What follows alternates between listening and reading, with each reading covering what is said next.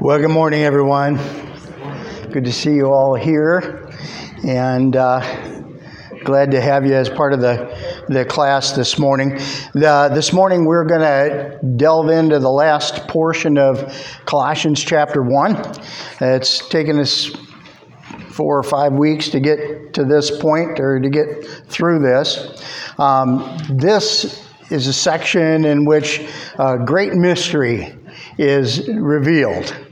You can read the text also in Ephesians chapter 3, verses 1 through 13, but Colossians is kind of an abridged version of that. So when you have an opportunity, and not right now, I encourage you to read the text in Ephesians, and it gives you a kind of a more full version of what we find here in Colossians 1. But I'm sure you'll pick up some things that I don't have time to cover this morning. So let's get started by reading from the text. If you've got your Bibles and you want to turn to Colossians chapter 1, verses 24 to 29. And of course, this is Paul writing. And he said, "Now I rejoice in my suffering for your sake, and in my flesh I am filling up what is lacking in Christ's affliction for the sake of his body, that is the church, of which I became a minister according to the stewardship from God that was given to me to make the word of God fully known, the mystery hidden for ages and generations, but now revealed to his saints. To them, God chose to make known how great among the Gentiles are the riches of the glory of this mystery, which is Christ in you, the hope of glory. Him we proclaim, warning everyone and teaching everyone with all wisdom, that we may present everyone mature in Christ. For this I toil, struggling with all his energy and his power that he powerfully works within me." Let's get started here with a word of prayer, okay? Lord, my prayer this morning is that of the Apostle Paul, that according to the riches of your glory, you may strengthen us with power through your Spirit in our inner being, so that Christ may dwell in our hearts through faith, that being rooted and grounded in love, we may have strength to comprehend with all the saints what is the breadth and length and height and depth, and to know the love of Christ that surpasses knowledge, that we may be filled with all the fullness of God. Amen. Let me ask you a question this morning. Would you rather suffer or live a life of comfort and ease? There's a Sunday school answer to that question. And then there's a real answer that most of us would probably lean toward in that. But in our passage today, the Apostle Paul begins with the Sunday school answer. But as strange as it seems, he means it. He means it. Do you think the Bible might tell us why? Why would someone prefer or choose to take a life of suffering as opposed to a life of comfort and ease? Well, to understand the Apostle Paul, let's take a look at his credentials first. I want you to go back a few pages in your Bibles to Philippians chapter 3. Just a few pages. If you turn too much, you'll get past it. Chapter 3, verses 4 through 7. Paul talks about why he doesn't have confidence in his flesh.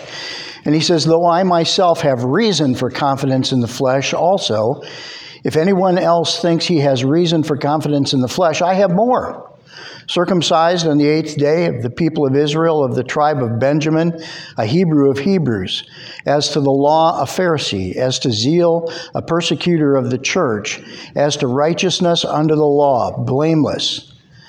But whatever gain I had, I counted as loss for the sake of Christ." Before he met Jesus, Paul was quite the man, quite the influential man in the Jewish community around there. Pharisee of the Pharisees, he says, from the tribe of Benjamin, Hebrew, and all of these things. It was the kind of thing that would have raised him to the upper echelons of Jewish culture of his day. And then he encountered Jesus. And after his encounter with Christ on the road to Damascus, his life changed dramatically.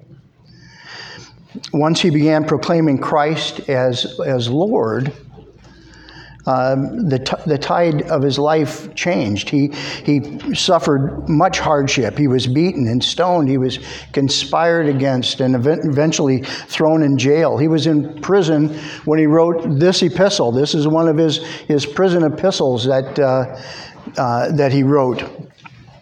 And there's a summary of all of that in somewhat of a summary anyway, in 2 Corinthians. I encourage you to turn there. 2 Corinthians chapter 4. For those that are enduring suffering, chapter 4 of 2 Corinthians is a wonderful place to go. But I'd like for you to look at verses 8 and 9. Well, I'm going to back up. Let's go to verse 7 too. It says, but we have this treasure in jars of clay to show that the surpassing power belongs to God and not to us. We are afflicted in every way, but not crushed, perplexed, but not driven to despair, persecuted, but not forsaken, struck down, but not destroyed, always carrying in the body the death of Christ, so that the life of Christ may also be manifest in our body. Look at this. There's words again, afflicted, crushed, persecuted, perplexed, but not in despair, not forsaken, not destroyed. Why would Paul rather live a life of suffering than a life of comfort? He gives some pretty good answers in that same chapter, down in verses 10 through 15. Just keep going here. And it says, they are always carrying about in the body the death of Jesus, so that the life of Jesus may also be manifested in our bodies. For we who live are always being given over to death for Jesus' sake, so that the life of Jesus may also be manifested in our mortal flesh. So death is at work in us, but life in you. Verse 11, he says it's because he wants the life of Jesus to be seen in his life. He wants it to be seen by others through his own life. And then in verse 14, he factors in the promise of the resurrection. Paul envisions himself standing with all the believers. He says it's for their sake, that they might know Christ's grace, and in return have Jesus receive thanksgiving and glory as a result of that. So that's fabulous. But he isn't finished there. If we read on to verse 15 and in verse 15 and on, he says, for it is all for your sake, so that as grace extends more to more and more people, it may increase thanksgiving to the glory of God. So we do not lose heart, though our outer self is wasting away, our inner self is being renewed day by day. For this light momentary affliction is preparing for us an eternal weight of glory beyond all comparison, as we look not to the things that are seen, but to the things that are unseen. For the things that are seen are transient, but the things that are unseen are eternal. You notice that in those verses, Paul is essentially weighing those things on a scale, and he's seeing all this horrible persecution and suffering that he's enduring, and he's saying, but it is far outweighed by the the promise of the resurrection, the promise of one day standing face to face with Christ, with all the believers, and seeing all that is of Christ. And so to him, he looks at the temporal versus the eternal, and he chooses the eternal. And the eternal so often comes at a cost. To do that well, but that's what he does. Paul's energized with his eye on eternity. He's looking ahead so that when the things of earth grow dim and fade away into the light of eternity, that's when he has his reward. That's when he has his satisfaction. Now, Paul's letters are loaded. As you read through the epistles, they're loaded with reasons to choose suffering over comfort. And I'd like for us to look at a few. And I've asked some of you to read some verses this morning. I'd like to start with Romans 5:3. I don't know who has what, but Russ, Romans 5:3. Not only so, but we also rejoice in our sufferings, because we know that suffering produces perseverance. Okay, so suffering produces perseverance. It produces endurance in the life.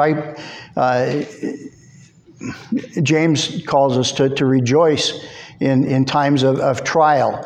And for that very reason, you may have heard the illustration given before of the butterfly, that if you take a butterfly and you find a cocoon and you cut that cocoon open, you put the butterfly on a log and it'll dry up and die. But as it struggles to break free of that cocoon and finally break through it, it comes through as a full, mature, strengthened butterfly ready to fly. We rejoice in our sufferings. They produce endurance. Let's look at Ephesians 3:13. So I ask you not to lose heart over what I am suffering for you, which is your glory. Okay. It's for his glory. Suffering has an enduring purpose. And there's so many things in our lives that really, so many things that we undertake in our lives that we might have to ask the question, why do we do that? What is the purpose of that? Is there an eternal purpose to that? And if we're honest with ourselves, we'll have to say no. Everything that we have invested in this area is just for temporal enjoyment or to meet temporal need. But it's not for an eternal purpose. All of us need an eternal purpose. We need to know that our life on earth counts for something, that it has value and worth for an eternal reason. Let's look at 2 Timothy 1:8. Who has that? Do not be ashamed of the testimony about our Lord, nor of me, his prisoner, but share in suffering for the gospel by the power of God. Okay. So one of the reasons that we suffer sometimes is for the opportunity that suffering gives us to give testimony to the glory of God. Many people have shared with me through the years that as they've endured a sickness or a health issue of some sort, they've been able to give testimony to the doctors who cared for them and to others of the power of God at work within them and their belief in the gospel. Suffering provides that opportunity. Let's look at 2 Timothy 2:9. For which I am suffering, even to the point of being chained, like a criminal. But God's word is not chained. Okay. Keith, read the verse just prior to that, too. I think we missed the context.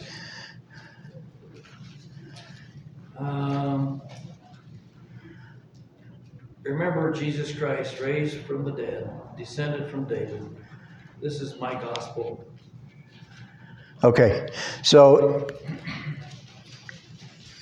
Paul writes to Timothy here, talks about the value of suffering on account of Jesus' suffering, on account of who Jesus is and what he's done. So sometimes we just simply look at it and say, why? Where's the value in suffering?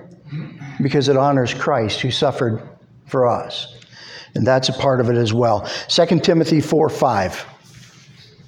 As for you, always be sober-minded, endure suffering, do the work of an evangelist, fulfill your ministry. All right. So in that case, he's simply encouraging Timothy again and saying, sometimes in order to fulfill your ministry and fulfill what God's given to you to do, it requires suffering. It is an investment that is made in that. So there's a few things that the Bible make the Bible answer to why choose suffering over comfort. A good one, in the 24th verse of our passage in Colossians, chapter 1, there's more. Let's go back to Colossians again. Look at verse 24. And he said, now I rejoice in my suffering for your sake, and in my flesh I am filling up what is lacking in Christ's afflictions for the sake of his body, that is, the church.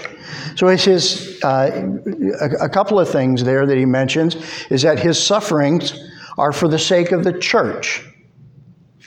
Sake of the church. He talks to those that he's writing to, and he says, it's for you that I suffer. But he goes on beyond that, too, and he says that his sufferings provide what was lacking for their sake, for the sake of the body, in Christ's suffering. I don't know about you. I read that passage and I think, well, it sounds a little bit like Paul's putting his responsibility for salvation on a level of fixing what Christ didn't do. It's kind of blasphemous. Sounds a little bit arrogant. There's an immediate question that comes to mind when we read that statement. What would that be for you? What would the question be that you might ask in regard to Paul's statement about fulfilling what was lacking in the suffering of Christ? Anybody got an answer for that one?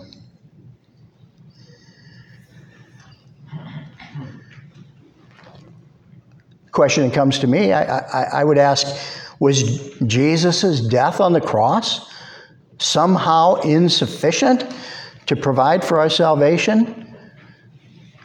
Was Jesus not telling the truth when he prayed in John chapter 17, verse 4, and he said, praying to the Father, he said, I glorified you on earth, having accomplished the work you gave me to do. Does his resurrection from the dead really provide us with rock-solid hope for our own eternal life? If verse 25 causes you to scratch your head and wrinkle up your brow a little bit when you read that, it's for good cause. I understand that. It made me do that too. But let me explain what Paul's talking about there. And I think it'll become clear. But before I explain that, I want you to know that I'm going to make two huge assumptions. All right? The first one is this, that you were listening 2 weeks ago when I explained the three ways in which God has revealed himself to mankind. Can I make that assumption? You were listening. Now here's the second one, is that you remember what I said. All right? So I'll stir your memory with a clue. This is quiz time. How does Psalm 19 tell us God reveals himself to mankind? Psalm 19. How does that tell you that God reveals himself to mankind? Through creation. Absolutely. Through creation. In Colossians chapter 1 and verse 15, we see God revealed in another way. What way is that? His word. Jesus. I heard both of those. They're both correct. I'm going to accept the second one. Jesus. Through chapter 1, verse 15 tells us that Jesus is the exact image of God. So that when we see Jesus, we see God in his exact image. And in order to know God, we have to know Jesus. Knowing the creation is not enough, that he's the creator. We don't know him in his entirety. We have to see Jesus. But there's still a third way, and Carolyn, I think it was you that mentioned it. The third way in which God reveals himself is that God reveals himself through his word. Now, I'm going to have to think through this a little bit. The Bible is the word of God. It teaches us so much about God, about who God is, that it reveals his very words. We can read through the Psalms and we recognize that the Bible informs us of his will. The Bible amazes us with the stories of his mighty works. It even gives us insight into his ways. I always remember a friend of mine in a pastorate who was at his ordination council got hit with a difficult question that the Bible doesn't clearly answer. And he acknowledged that. He said, the Bible doesn't give us a clear answer to that. But with what I know of God, here's how I would answer that question. Can we do that? Sure we can.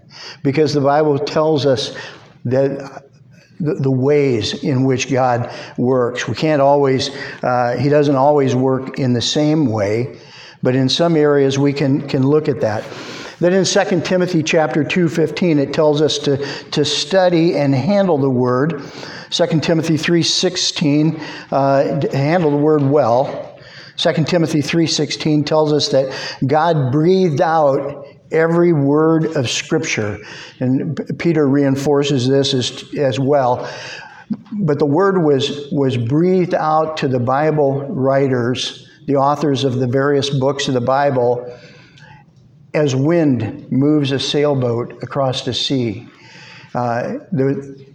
So that when we read 2 Timothy 3:16, it says God breathed and guided those writers, those biblical writers, along as they wrote. So they wrote in their style, in their language, but they wrote exactly what God wanted them to write. He guided them in that. And so the word is profitable for teaching, for reproof, for correction, for training in righteousness. Why?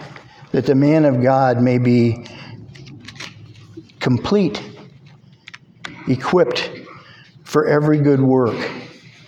So when Jesus ministered on earth and went to the cross in our place, the Word of God was not completed, was it?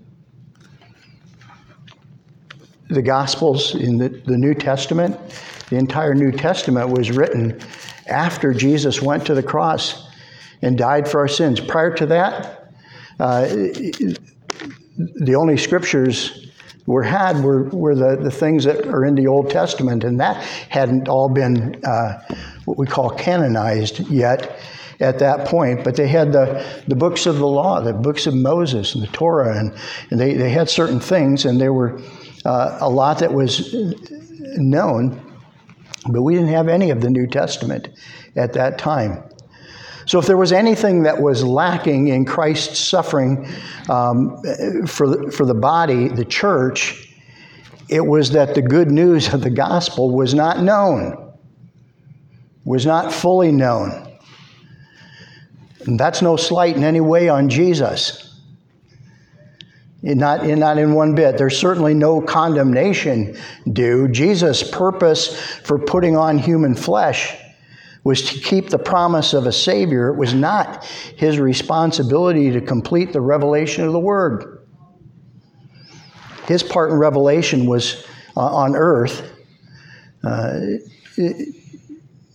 was to live out the Word. Now, Jesus is the embodiment of the Word. Another name that we could use for him is the Word. But as far as the written Word that we have, God chose to use to partner up with human beings. And particularly, Paul was chief among them. That's why Paul was willing to suffer. His mission, as we read in the last portion of verse 25, was to make the Word of God fully known. It was not fully known until that time. I want you to note in verses 26 and 27, the Word just revealed to the saints has been a mystery hidden for ages and generations. Let's read it. Verses 26 and 27. He said, the mystery hidden for ages and generations, but now revealed to his saints. To them God chose to make known how great among the Gentiles are the riches of the glory of his ministry, which is Christ in you, the hope of glory. What Paul's saying is that there's a great mystery here that they don't know and don't understand. How many of you have seen in the last year or so the television commercials for Coventry Direct? Any of you seen those? If you haven't, let me explain them, and maybe you will. Those in those commercials, you have a retiree, sometimes one, sometimes a couple. They're shown in different scenes, wishing they had more available funds in their retirement. And all the while, there are two miners right underneath them, mining away in a gold mine, and the retirees don't realize that they can sell their life insurance policies for cash. And they can get cash and have that on hand. And one miner looks at the other and he says, they don't realize they're sitting on a gold mine.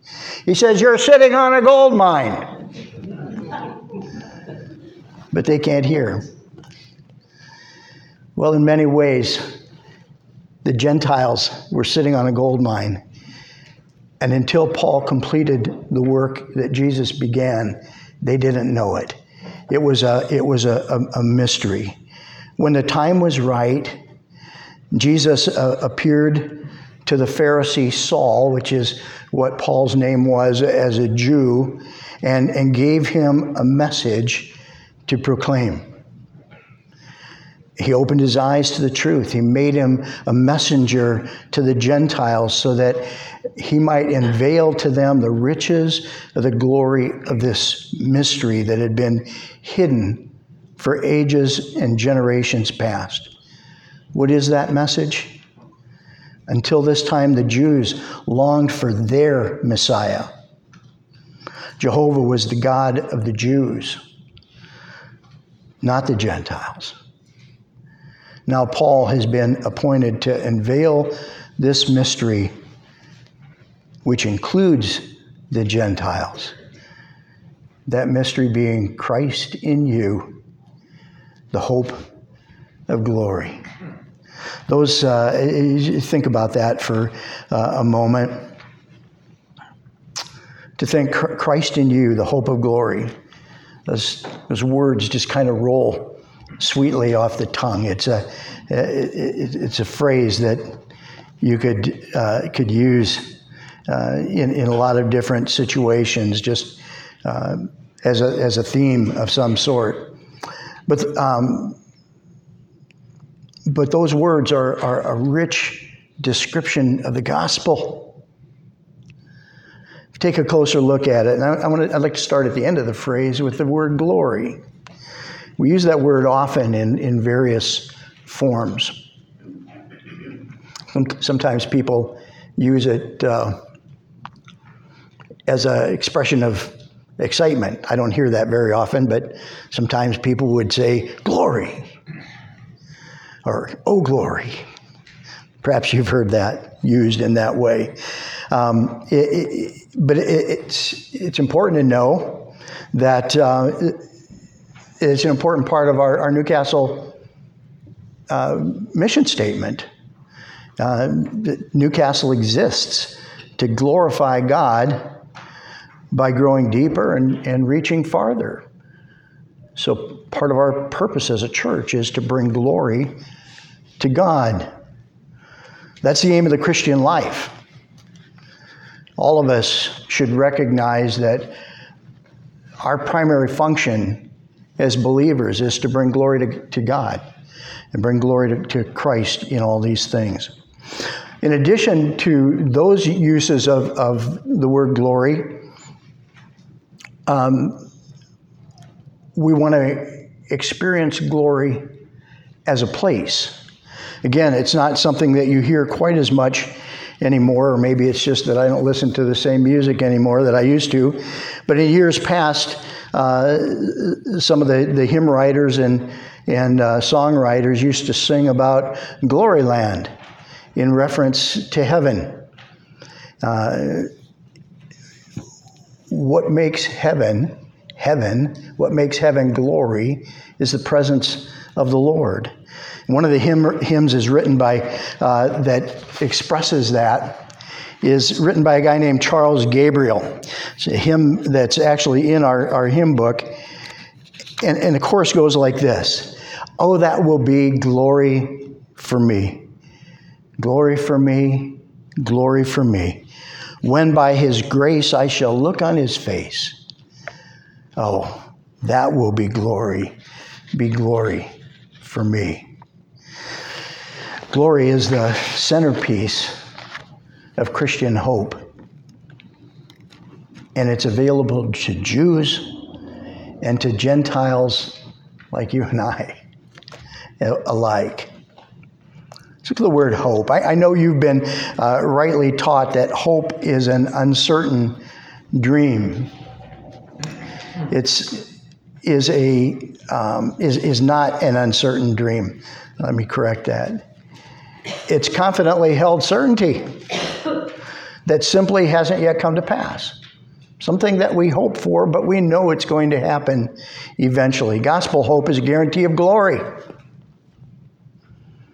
It's one of the great motivators of the Christian life. Hope of glory sustains us through suffering.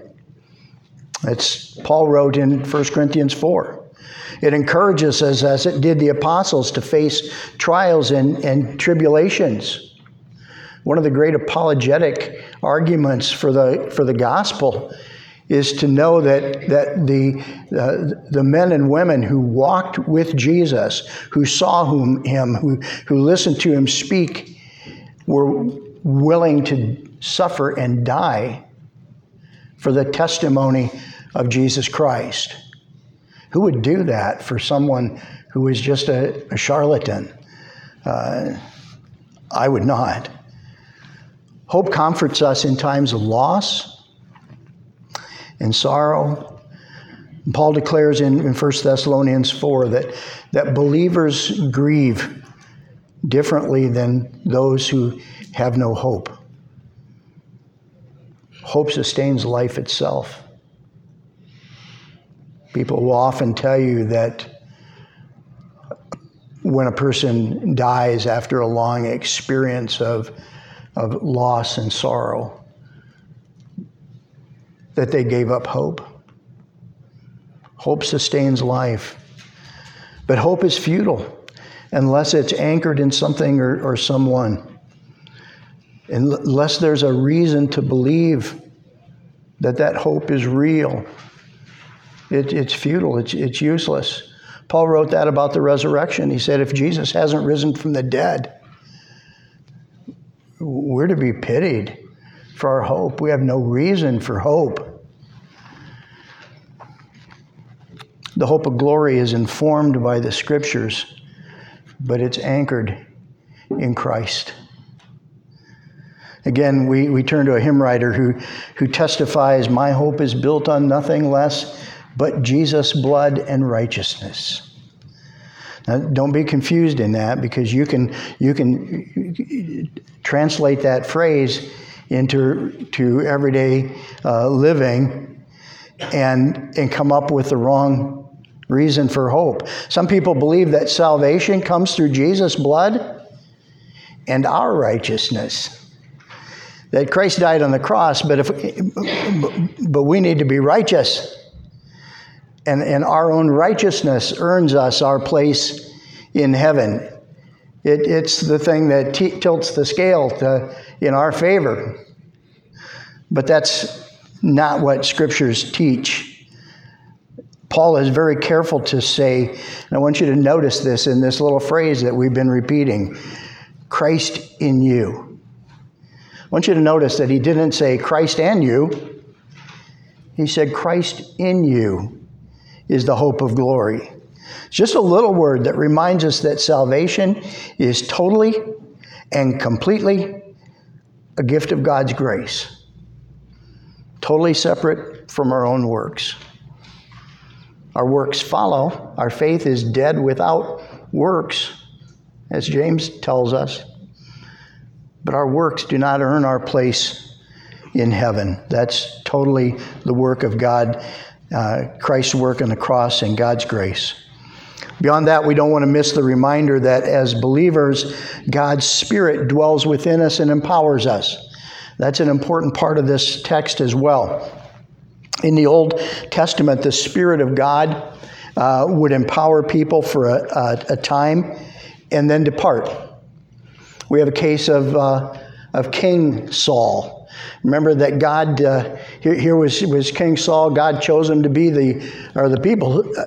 God appointed him as by the people's wishes as the first king over Israel.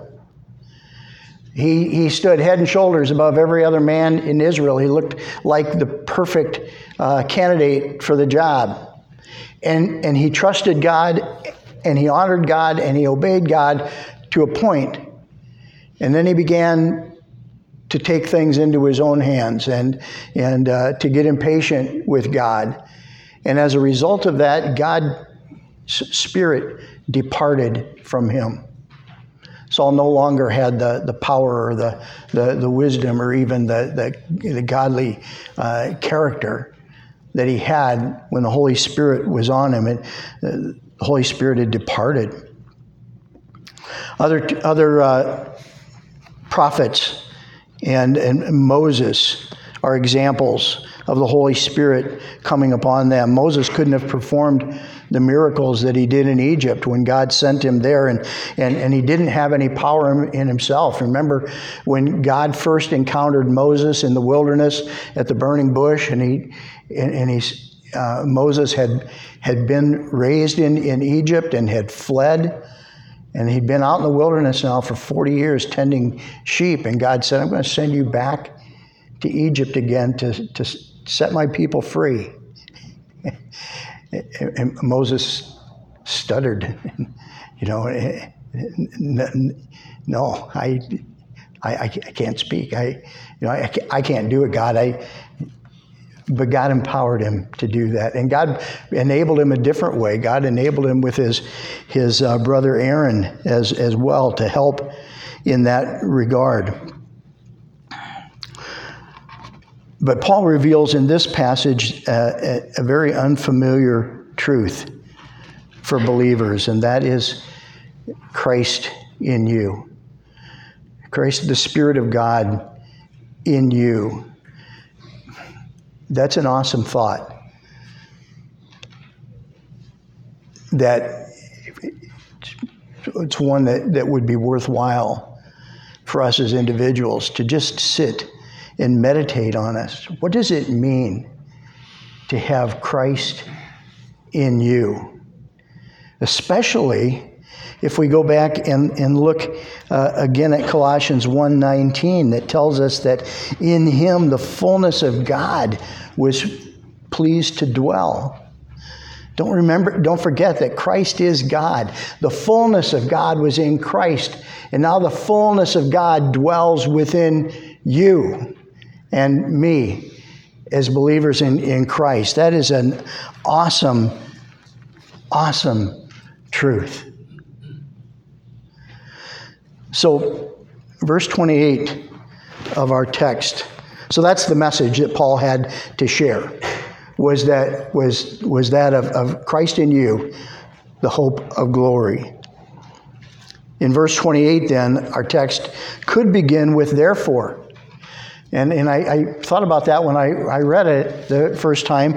I thought, why doesn't he say therefore? Because it seems to be a continuation of that thought. But he doesn't. He simply starts, if you look at verse 28, with the words, him we proclaim. Him we proclaim. I think for me, when I look at that question, I think that maintains the emphasis on Jesus. Him, Jesus, Christ. He is the preeminent one whom we proclaim, warning everyone, teaching everyone with all wisdom that we may present everyone mature in Christ. Verse 28 presents a clear, balanced approach to Christian ministry as well. He's saying Christ is the reason that we do this. But there's a balance to the ministry. And it involves proclamation, broadcasting the truth about Jesus to the world. It doesn't do any good to know that Christ in you is the hope of glory if you don't proclaim that to the world. And so that was what the mission that Christ took on, was to be that person who's proclaiming the word.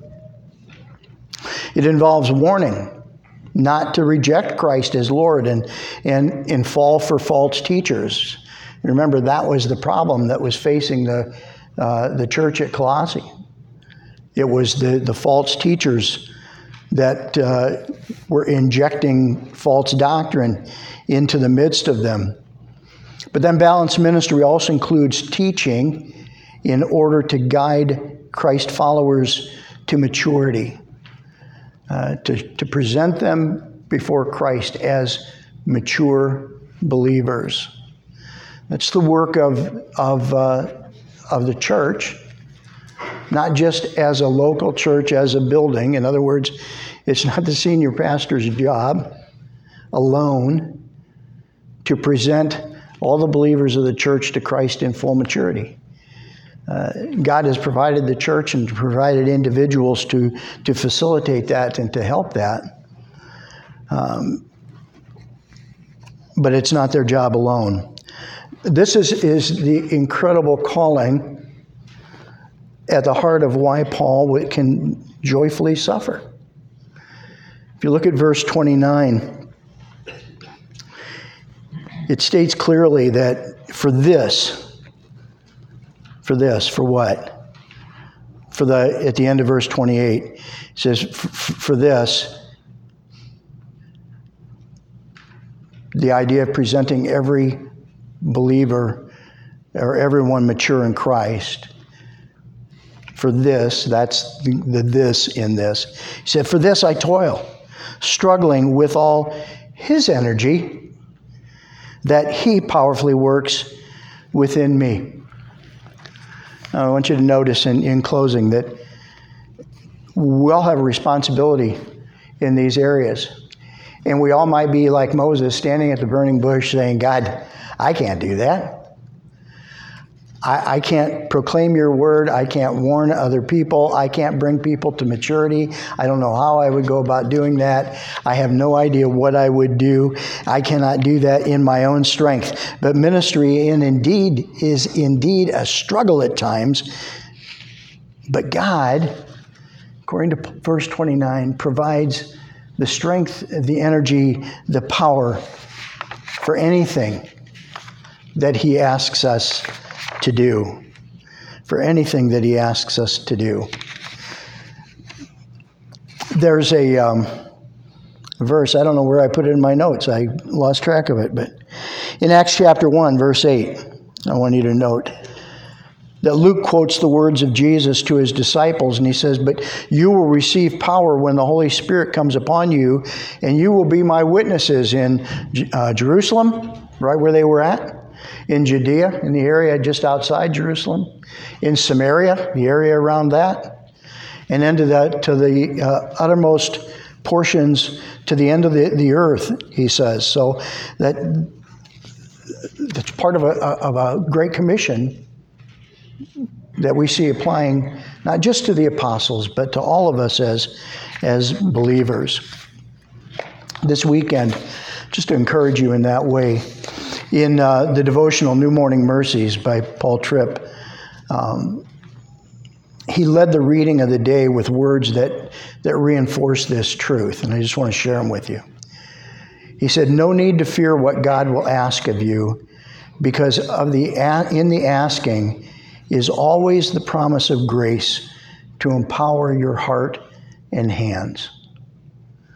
So whether God asks you to live a life of comfort or to live a life of suffering in order to communicate his words, no need to fear. God will provide what you need for that. He will give you the grace to empower your heart and hands. And further into the devotional, he writes this: "The God of glory and grace, who calls his people to do his will on earth, always goes with them as they obey his calling. He never sends without going to. When he sends you, he doesn't give you a bunch of stuff to help you along the way. He always gives you himself, because he is what you need. And he alone can give you what is required."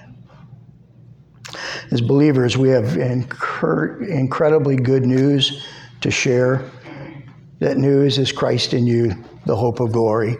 It's a message of unsearchable riches in Christ, beyond our understanding, but available to all who will respond to God's grace.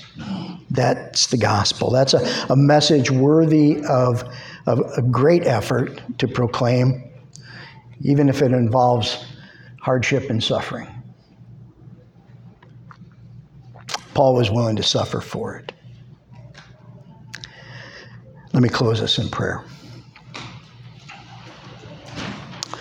Now to him who is able to do far more abundantly than we ask or think, according to the power that works within him, to him be glory in the church and in Christ Jesus throughout all generations, forever and ever. Amen.